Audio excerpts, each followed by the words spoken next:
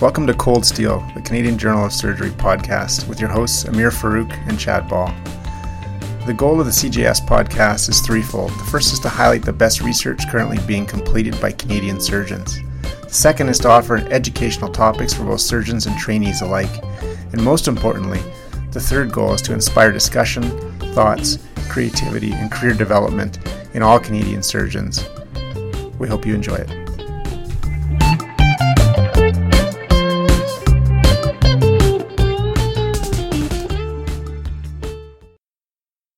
This is a very special episode of Cold Steel.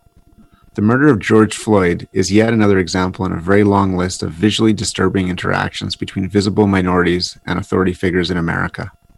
While heartbreaking in its own right, this event, and the subsequent global social ignition that has followed, has prompted a broader discussion on racial equity across society. This conversation is equally important within medicine, and in particular surgery. We are lucky enough today to be joined by three guests. Morad Hamid and Shazir Karmali are friends of the podcast and known to many of you.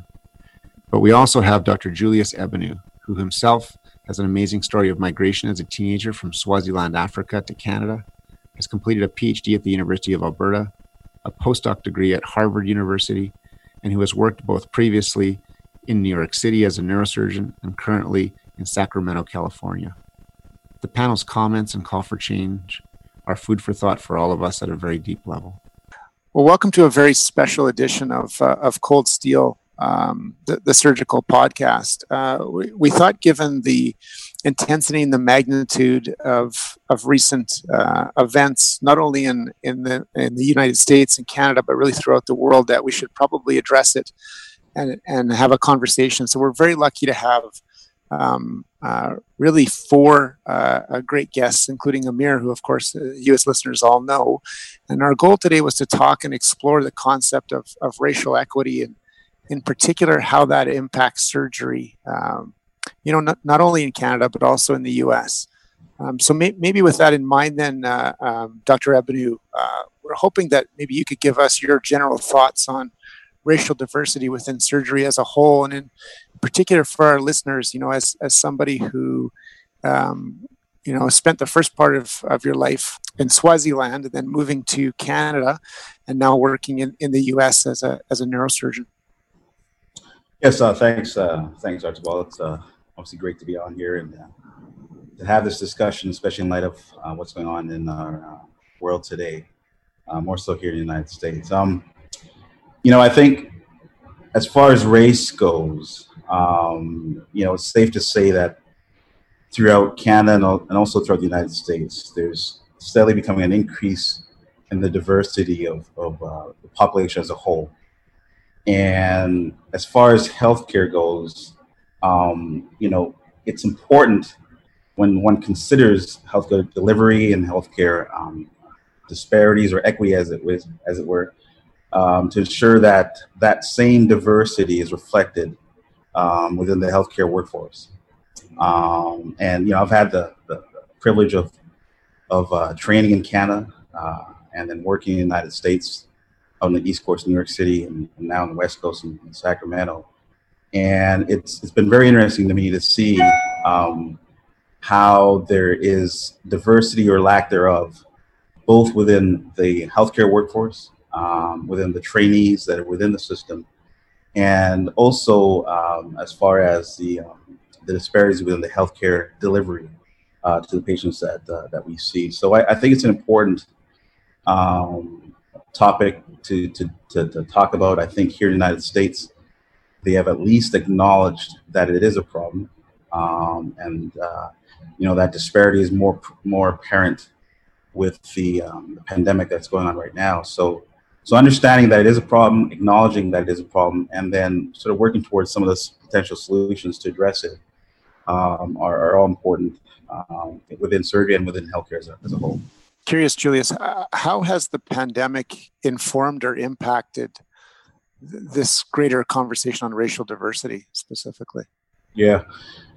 So, what we're noticing here in the United States is that more so the minority population, those of color or other minority ethnic groups, tend to be more affected as far as contracting the virus and either being hospitalized and dying.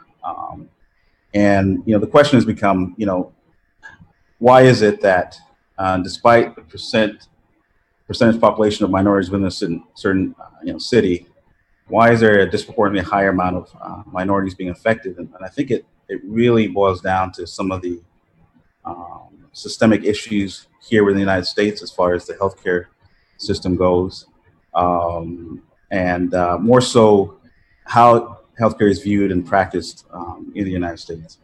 And what do I mean by that? Well, by and large, as opposed to in Canada, healthcare is not accessible to all here in the United States. There are certain barriers that exist, and healthcare is, for the most part, considered a privilege, right? So the higher socioeconomic status you have, the more access you have, the more privileges you have as far as your health is concerned. And that's both in terms of preventive measures as well as, treatment or surgical interventions. And so with this whole pandemic, what they're realizing is those population groups that have not had that consistent access for reasons such as their socioeconomic status tend to be disproportionately affected by the virus.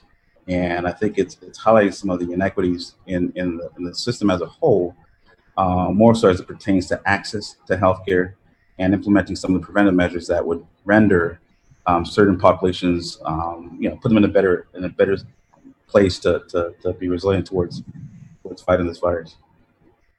It's really interesting. Shaz, in Canada, both at the Canadian Surgery Forum level as well as the Canadian Association of General Surgeons, you've been a very vocal proponent, and I know it's certainly a passion of yours with regard to the concept of racial equity.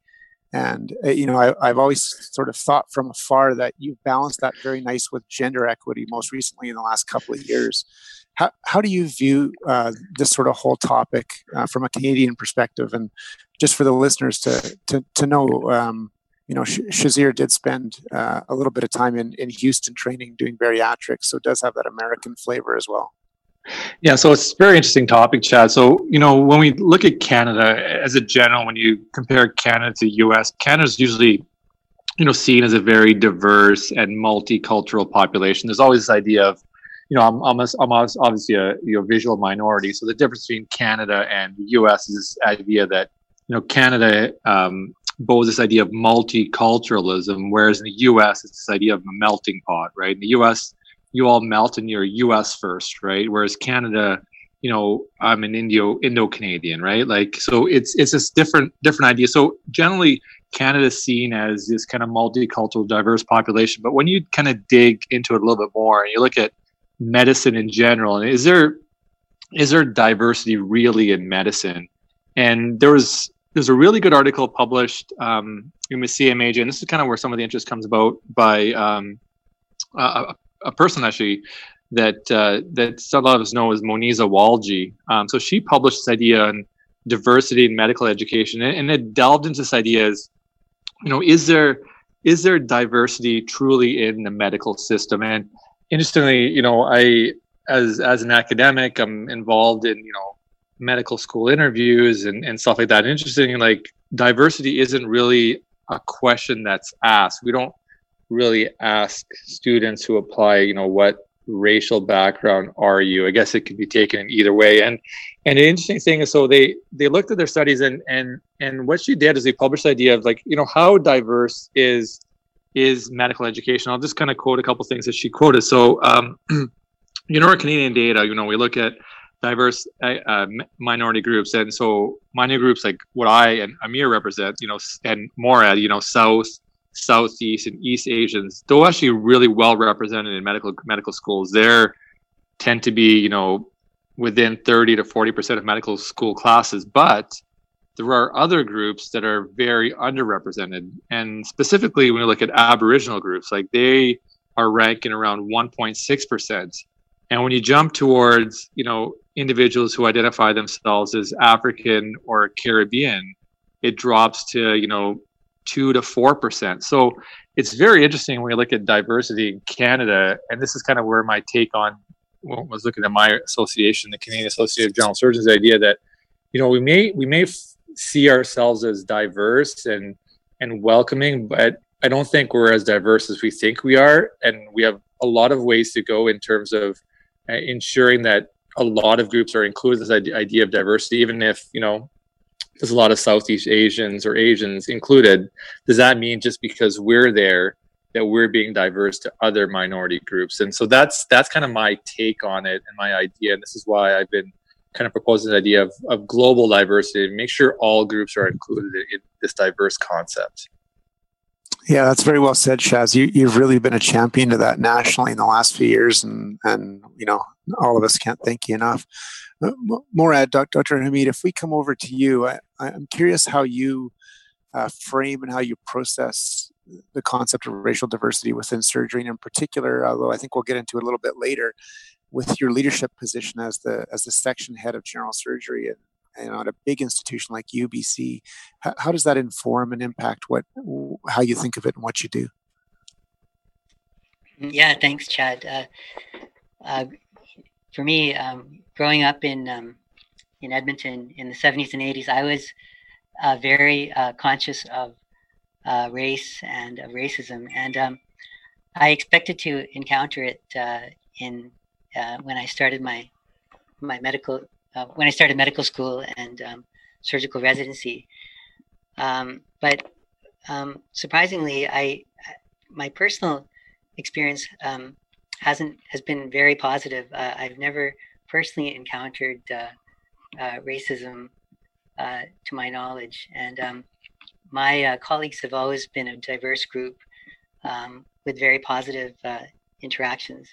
And I guess this follows up on what I understood Shaz to say just now, which is that there is some apparent diversity in the surgical workforce, but maybe it's not uniform, and maybe we still have a long way to go before we achieve true equity and diversity in the workforce. But at a high level, for me personally, my experience has been good, and I've always felt welcomed by my mentors and by my colleagues and by my patients.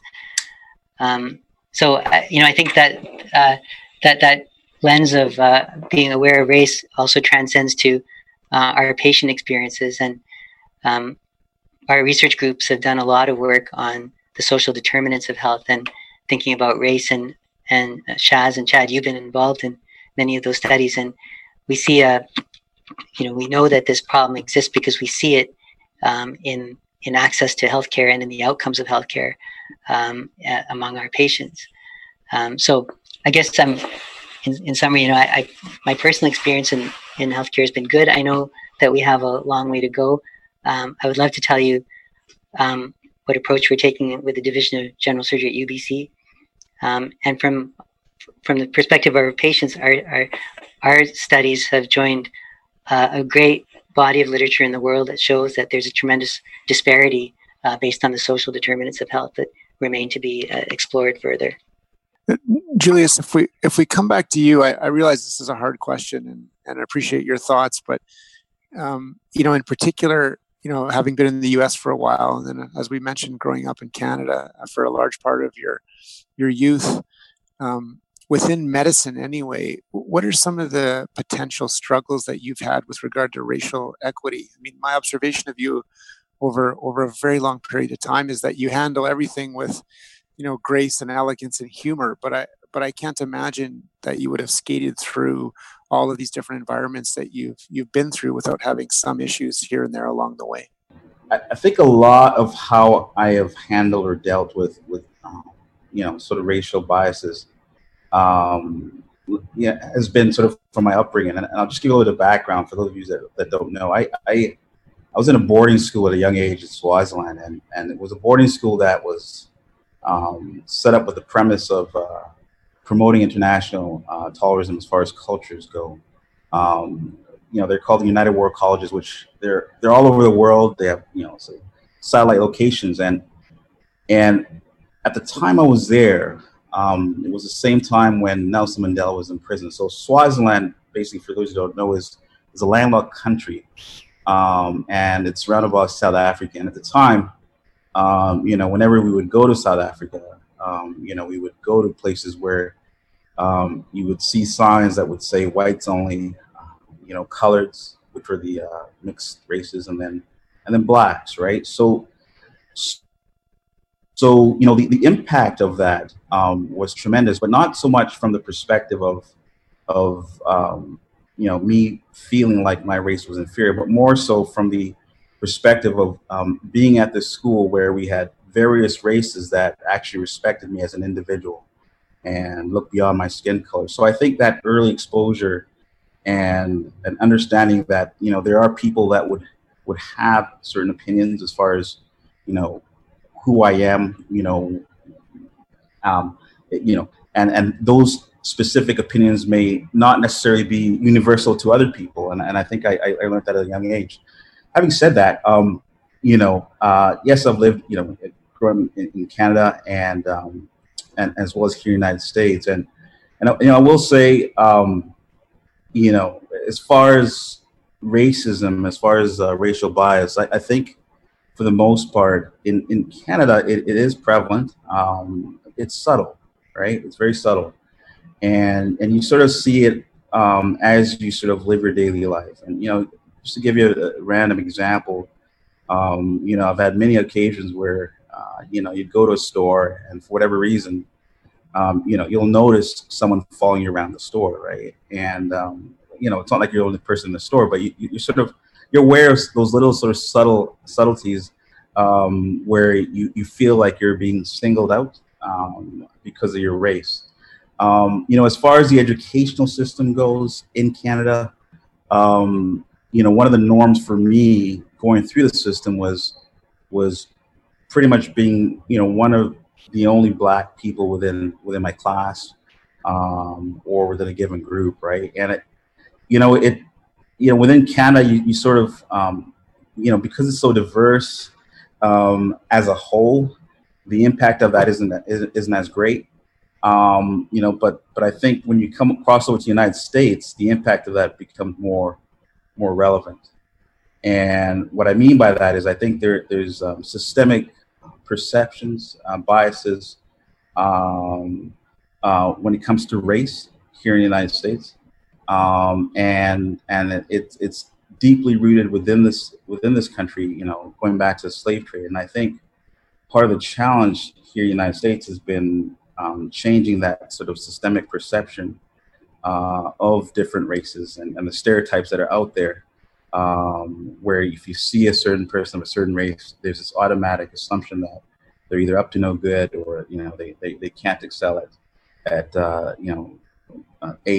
one thing or the other, right? So I've had quite a few. I've had quite a few experiences with regard to racism, and my first encounter here in the United States when I was in Boston for my postdoc. I took the opportunity to walk around, Harvard and whatnot, and obviously dressed like everyone else. There wasn't really anything unique about how I looked, and I remember this, distinctly. So I decided to go check out the labs within the medical school, and there's always a security guard at the door, so I walk in, and automatically the security guard says to me, he goes, "Oh, you must be here to come and fix our plumbing, right?" And wow. And I was a little taken aback by that statement. Immediately I was a bit surprised actually at that statement. And I said to him, I said, "How did you guess?" And he said, "Well, there's not a lot of people like you around here, right? As in within that work here in this facility." And I said, "Wow." I said, "Fair enough." So I said, "Actually, no. And I had my all my papers as far as registration and whatnot, and the fact that I was there as a student." And I said, "No, actually, I'm actually here to take a look at the lab because I'm one of the postdocs here." And you should have seen the look on his face. But I think for me, the most striking aspect of that was the immediate assumption, right? And that assumption was based on the fact that even within that building as a whole, there were not a lot of professionals or students or researchers that looked like me, and that were there. And so in his mind, the immediate perception was that I was there to do some job that he would typically see someone of my color doing. And so that was a harsh and rude awakening to racism and race relations here in the United States. And I think throughout the training, you do experience it with some patients. At the end of the day, I think my goal is to, as we all swore, first do no harm. And I think as long as we impart that understanding to our patients, then you just sort of you choose to ignore the other aspect of their perception of you as a given race, right? As a Black physician. So I will say, the stereotype here in the United States is really strong, and it's not so much even amongst those that may be primarily white, but even amongst Black people, because within a hospital setting, you'll see patients who happen to be Black as well, and they do comment on how proud they are to see someone like me doing what I'm doing, right? And that to me is, obviously I'm very appreciative of the statements, but it's also very disturbing to hear that, because you ask yourself, why is that such a tremendous feat for someone of color within this system, right? Why is it that people are shocked or amazed to see someone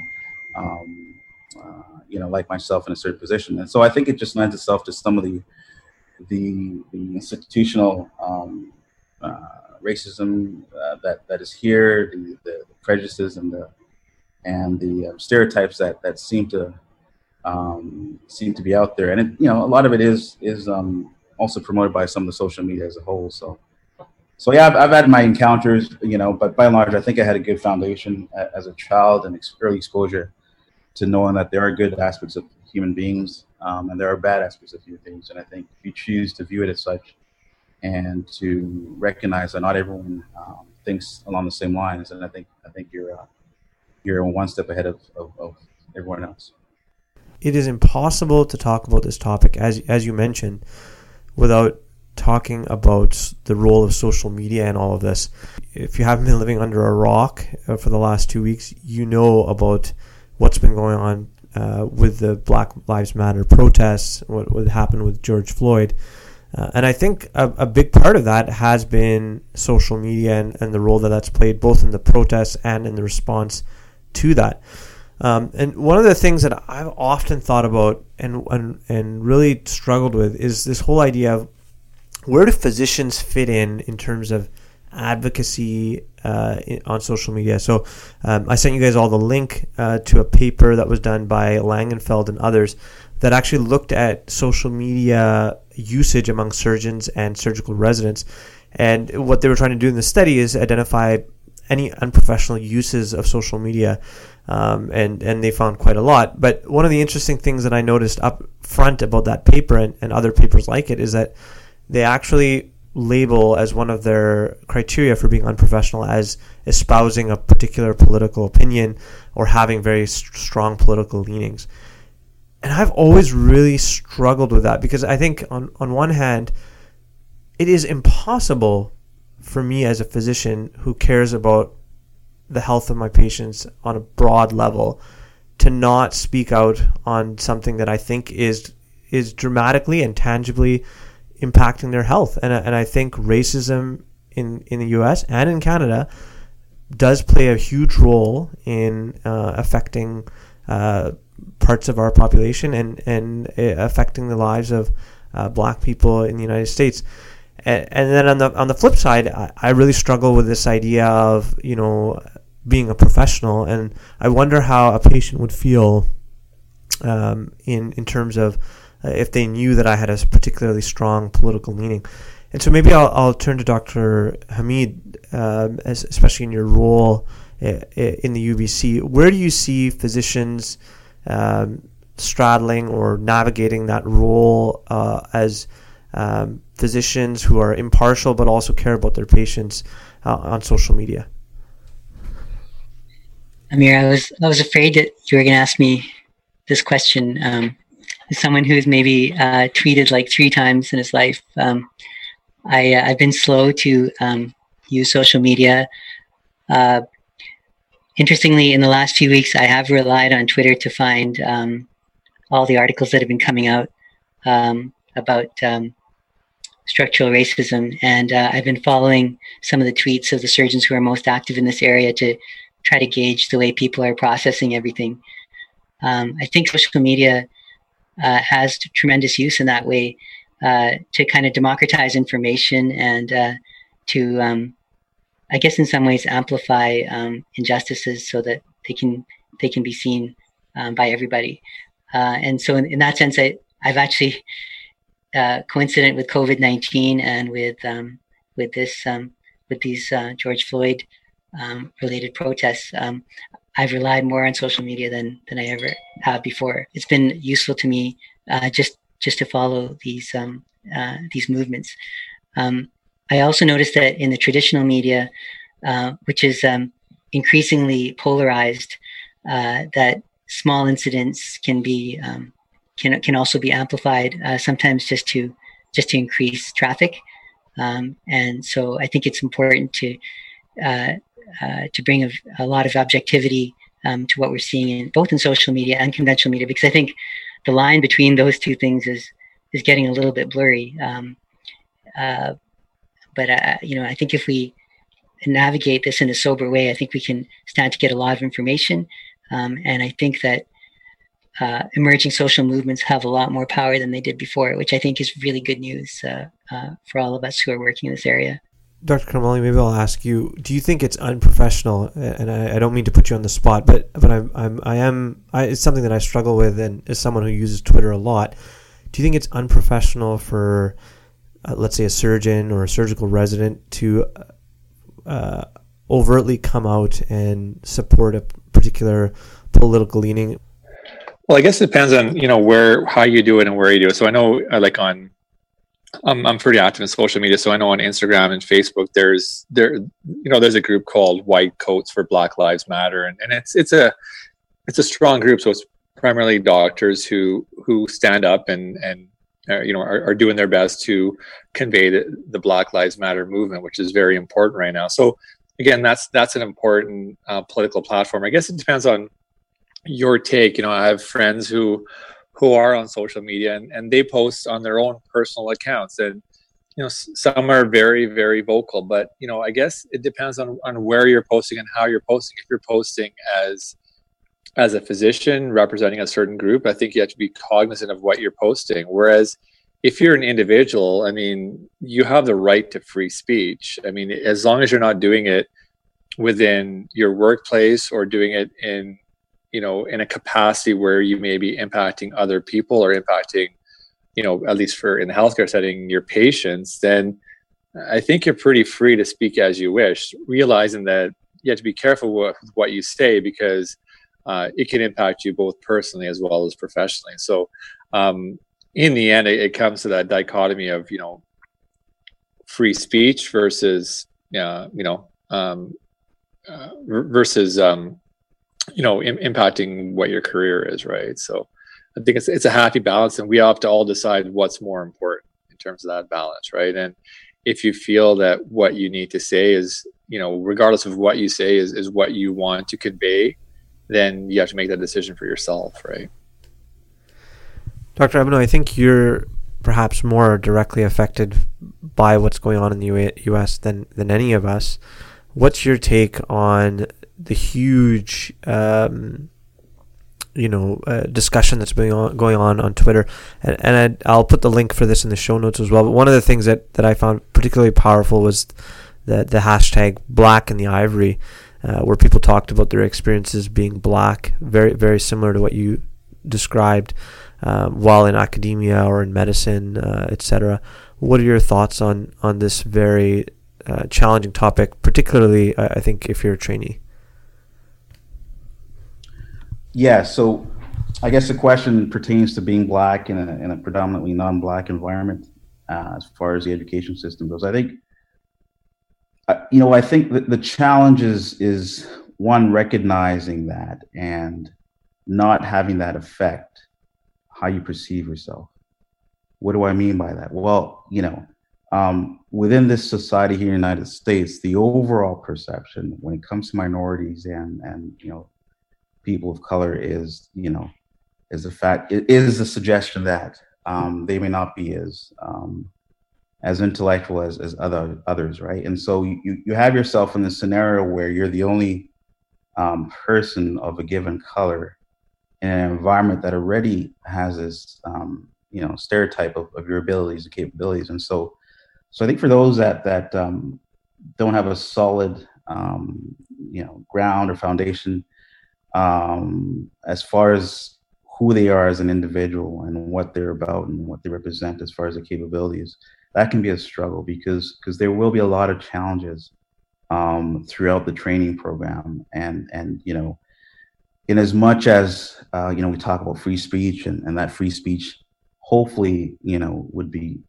supportive of a more acceptable environment, there are those that don't have that same mindset. And so navigating that is challenging. And I'll give you an example, and this is actually just recent. We had a one trainee come in from a different transfer, actually 2 years ago, from a different institution where they went through a lot of hardships, in as much as not being given the opportunity to operate and just being made to feel insecure about their capabilities. And so it got to the point where they left the program, and we accepted them, and there was a little hesitation up front because someone's leaving another program, you wonder what actually happened. But the reality was, and I had a conversation with him before he even started, and I said, part of the challenge is one, proving to yourself what you're capable of, but the other is just proving to other people. And I said, when it comes to training, the perception of who you are as an individual or trainee should not be dictated by those that criticize you because what you feel are racial biases. In other words, know what you're capable of, work hard, and the rest will follow suit. And he did an amazing job. Why? Because he was given a lot more opportunity, a lot more independence, and a lot of it had to do with giving him the confidence within himself surgically. And he flourished. I mean, he just he's a bright kid, but he flourished, and graduated, with great recommendations and so forth.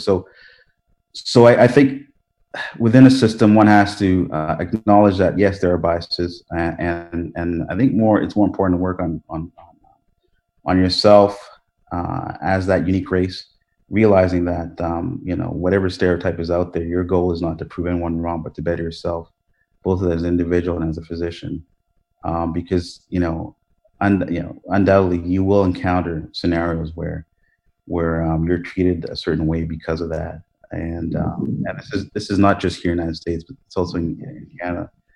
And the hardest thing is day after day after day dealing with that whole concept of maybe I am not as good as I think I am. Maybe I'm inferior to those that are around me, which can really take its toll on anyone going through a program, right? It's stressful enough being a trainee, but throw that into it, and it becomes that much more stressful. That's very well said, Julius. There's no doubt. Morad, if I was to ask you, how do microaggressions play into this, maybe in the Canadian context? Because as you and I have discussed before, and as really Julius and Shaz have both pointed out here, I would argue that, again, as being very cautious as the middle-aged white male in this conversation, that overt, almost aggressive racism, at least in my experience and observation, it is much less common in Canada, but probably the way that we end up manifesting that is through microaggressions. What's your thought on that? Yeah, thanks, Chad. Microaggressions was a bit of a new idea for me, and I didn't. It took me a while to understand how they might have affected me. Maybe I'll tell you a story. I was a visiting professor at a university, not in Canada or the US. And I was waiting to be introduced to the head of the Department of Surgery. And I was in this oak paneled office waiting for him to come out. And the pictures on the wall, the portraits were of all the previous chairs of surgical departments. And they were all old white men. And so I looked with interest and, tried to imagine how their lives were in each decade that they were chairs. But I was a little bit nervous and I didn't quite feel at ease. And when the chair came out finally to meet me, he was about maybe 5'6" and an Indian guy. And he was like super cheerful and, and he said, well, come on in, how are you doing? And I realized that a little bit of sense of relief at that moment. And I thought, that sense that you may not belong in a room, I guess, is how microaggressions make you feel. And, those microaggressions may not even be intended. But I've been very influenced by Daniel Coyle's book, The Culture Code, about how to build cultures that promote imagination and risk and success. And one of the key elements of a successful culture, according to Daniel Coyle, is belonging, like to address that fundamental human need to belong. And even if there are subtle cues that you don't belong, I think it detracts from a culture, and all of us bear the cost of that limitation of culture. We all need everybody. We need input from all diverse perspectives to have the best organizations that we can. And I think that those microaggressions, whether intended or not, can totally derail entire cultures. I couldn't agree more and more. In particular, Coyle's book, it teaches us so much about so many things. But I always sort of took that book as exactly what you said. But the other half is creating, and they go hand in hand. But the other half is creating a safe environment where you feel, like you say, welcomed, and that you're able to share and be honest with those around you. And certainly in healthcare, with a traditional, hierarchical model, there's been examples where that's not been the case. And when you look at some of these experiences, whether it's James Kerr's legacy book about the All Blacks, that's probably the single greatest and most sustainable team concept, being their rugby team in New Zealand, really these same sort of concepts of eliminating microaggressions, providing a safe environment where honesty and openness and conversation can happen, really equate to long-term success, and do, to be honest, have to be revisited over time as well, because even with the best intentions, these things get stagnant. There's somebody talking me about, which is Scott Page, the economist, who talks about diversity and complexity. And I was struck by that example. He talks about diversity in organizations, and he says that a lot of us think that having a diverse organization is a moral imperative, like it's nice to have in a progressive society. But he argues that it's not just a nice to have. It's like it. And he goes on to do this mathematical derivation that team actually outcomes when it tackles complex problems than a more homogeneous team. And I think he used the example of if you take the top 10 students from a 200 student business class, and you can pick those top 10 by any criteria that you want. And then you take a random sample of 10 people from that same class. It's the random sample that will almost always outperform for complex tasks, simply because they bring more perspectives and they work through problems faster. So it's not just a nice to have. It's diversity is essential to have.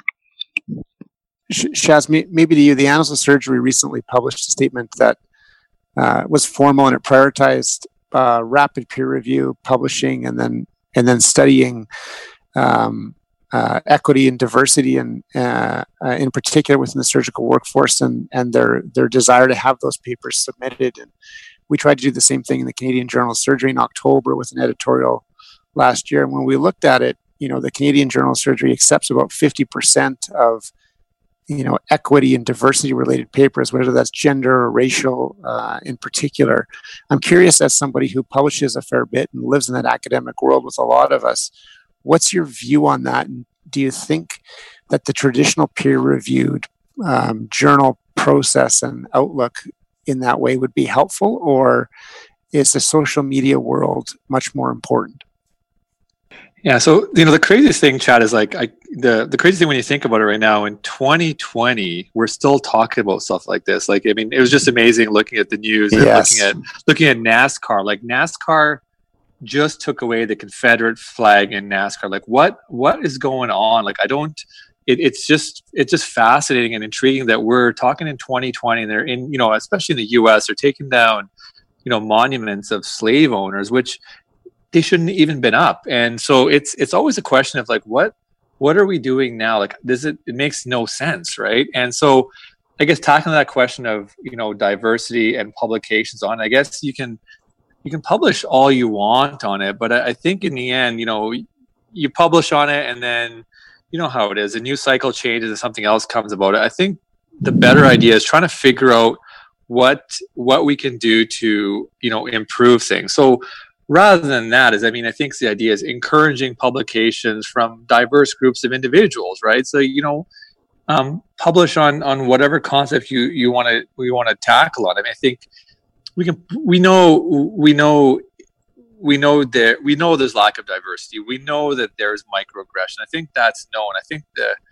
the next step is, what do we do about it? And that's why, this Black Lives Matter movement is very strong, and I hope it doesn't stop. It comes about and it goes away, and that's why I think, all groups need to link up and work with Black Lives Matter and really support this movement, because I think this movement will move forward, even if, I'm not African American by descent, but I think supporting this movement supports all of us, right? It's right now we realize that, our African American brothers are being marginalized. So as a group, we need to stand up for them. And so I think that's the take. So I guess getting back to your question, should there be a push for racial, papers talking about, diversity and racial, a racial imbalance? Sure there should be, but we know this is going on. I think the push should be figuring out how we improve things. Like, what are we doing to improve things, rather than just saying, well, it exists. Thanks for publishing my paper on it. Certainly one of my concerns, as a middle-aged Caucasian male, surrounds the legacy or the future of this movement. And you said it so eloquently. What I personally, I'm really excited about it. Like, this conversation has to happen and it has to continue, like you comment. But Julius, I'm a little bit concerned about the political or the politicization of this in the US. And it seems like the purity of the message in only 2 to 3 weeks is now being diluted into potentially many other things that certain groups, left or right, are using maybe for other less altruistic purposes. Is that an overcall on my part, or is that something you see is going on down there?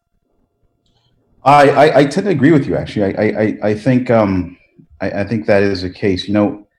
It's interesting how Shaz pointed out. There've been a lot of incidents where that whole Black Lives Matter movement has come about, but for some reason, this time things are different. And I think in the past, more often than not, the reason why things die down or so that drive or passion sort of fades away is because it becomes associated with some other aspect of either politics or what have you that really dilutes out the essence of what that means, right? And it's unfortunate, because I think here in the United States, this whole bipartisanship, as much as politics, and now how it's sort of invading, as it were, the healthcare system, religion, other aspects of our daily life, is quite disturbing. And I think until we view things in a sort of a neutral zone, without bringing and masking the essence of what we're actually trying to deal with. We're always going to have that issue, right? I think Canadians are Canadians are a bit more level-headed as far as when it comes to politics and their understanding of some of the social issues.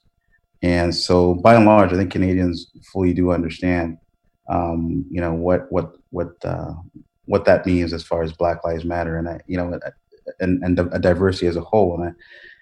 I hear it here a lot where people, for some reason, feel that it's diminishing the other races, which it's not. It's just acknowledging a particular race as being as relevant as the others, right? So the politics here is pretty intense, and it does dilute out the message. Unfortunately, it can cause a certain fade.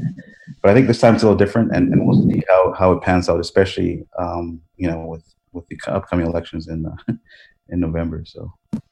Yeah, I'm sure they'll be dramatic. I have no doubt of that. Morad, as we get closer to the end of the podcast here, and again, thank you to all of you folks for helping us better understand this as listeners. Morad, I'm curious from the leadership point of view. You run a very big program in UBC with a lot of other talented people. I'm curious how you see the concept of structural racism, maybe locally or certainly nationally, and what your thoughts are on some of the ways that we can improve, maybe collectively as well as specifically going forward.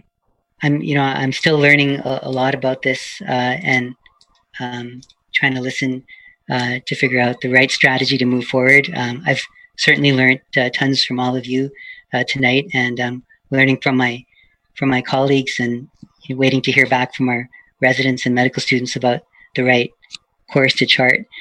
And particularly, I've been influenced by one of my colleagues, Hamish Schwang, who's a general surgeon in Vernon, and he's really felt strongly that whatever we do, and I think all of these wider social movements are reminding us and empowering us to think more deeply about this and to scrutinize everything that we do, to look for evidence of structural racism that's embedded in our clinical decision making and in our resource allocation, and really to take a longitudinal approach. Like this is not a quick response, or this has to be a long-term sustained response. And I think any response has to be nuanced. It has to think about the different types of racism and bias that exist in our system, whether it's by race or culture or language, and how patients might be marginalized because of these things. And then to design culture or race or socioeconomic status specific approaches to diversity and exclusion. So I think that this has to be the standard operation of surgical divisions and departments from now on, is to always have an eye on diversity and inclusion and culture. Shaz, what do you think we can do within Canada to continue going in the right direction here and continue to improve things? Well, I think the main thing, Chad, is as individual people, we have to speak up about racism. I mean, there was just an article published, I think in BC, where they noticed that, there's an emergency department in BC. They were actually taking bets on Indigenous people coming into the ER and betting, having bets on who can guess their blood alcohol level. And, it's things like that really needs to be raised. And as individuals, whether you're black, brown, yellow, purple, pink, whatever you are, I think if you see, whether it's, overt racism like that, or even indirect racism, or even, microaggression, I think it's important to speak up and, mention, this is not the right way to do it, or, raise it to higher levels. That's the only way we'd be able to fix things, by working together. Like if you just rely on one group to do it, I don't think it'll work. But as a community, as a population, we have to all agree that, it's not the right thing to do. And that's why, go back to Black Lives Matter. This is where everybody supports the same movement to say that, it's not right. We all support it regardless of who we are. And I think that might be the only way we can kind of fix the inherent problem that's lasted till 2020 already, right? Yeah, I think you're right. I mean, it feels like maybe we're finally in a time where or intentional insensitivity or maybe even blind ignorance is finally on showcase. And that showcase is going to allow all of us, particularly those affected, to point out some of these issues and call folks out on it when, hopefully in a productive, constructive way, but moving forward. Julius, we'd love to give the last word to you and get your thoughts on how to move forward and what we can do both in Canada and beyond. Yeah, so I think first and foremost, the first thing to do is understand and appreciate and acknowledge that diversity is important, and that diversity plays a huge role in how we function as a healthcare workforce, how we function in terms of the trainees that we have and developing our trainees, and then also in terms of addressing some of the healthcare disparities. Shaz is an example of that emergency department really lends itself to the importance of diversity. Why? Because there's an element of sensitivity to various cultures that as a physician we should be able to recognize, right? And for those of us that may have some preconceived perception of minority patients, we need to have that sensitivity to recognize that this may play a role in our ability to treat minority patients, and it may also contribute to some of the disparities in healthcare among racial and ethnic minorities. Having a diverse workforce would at least help curb some of those incidents, in as much as educating your peers as to the importance of being sensitive to various cultures. But I think on a positive note, when it comes to diversity, I also think of research, and more recently there was a successful so far experiment using a genetic modification in a patient using CRISP, the CRISPR gene for sickle cell, and it highlights the importance of not only educating people about diversity, but also implementing research that addresses diseases that may be unique to certain populations. So that as a whole emphasizes the importance all around of diversity, both in terms of the research that we do and the education that we're able to impart.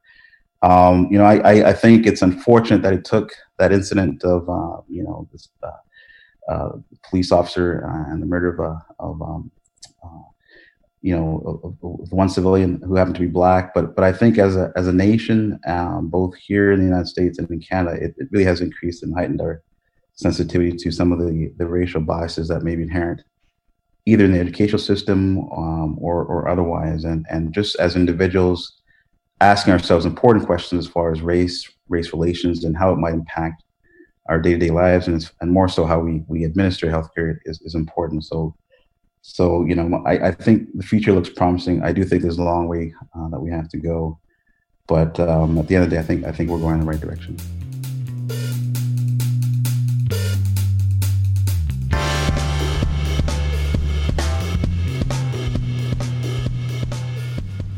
You've been listening to Cold Steel, the official podcast of the Canadian Journal of Surgery. If you've liked what you've been listening to, please leave us a review on iTunes. We'd love to hear your comments and feedback, so feel free to email us at podcast.cjs@gmail.com or connect with us on Twitter @CanJSurge. Thanks again.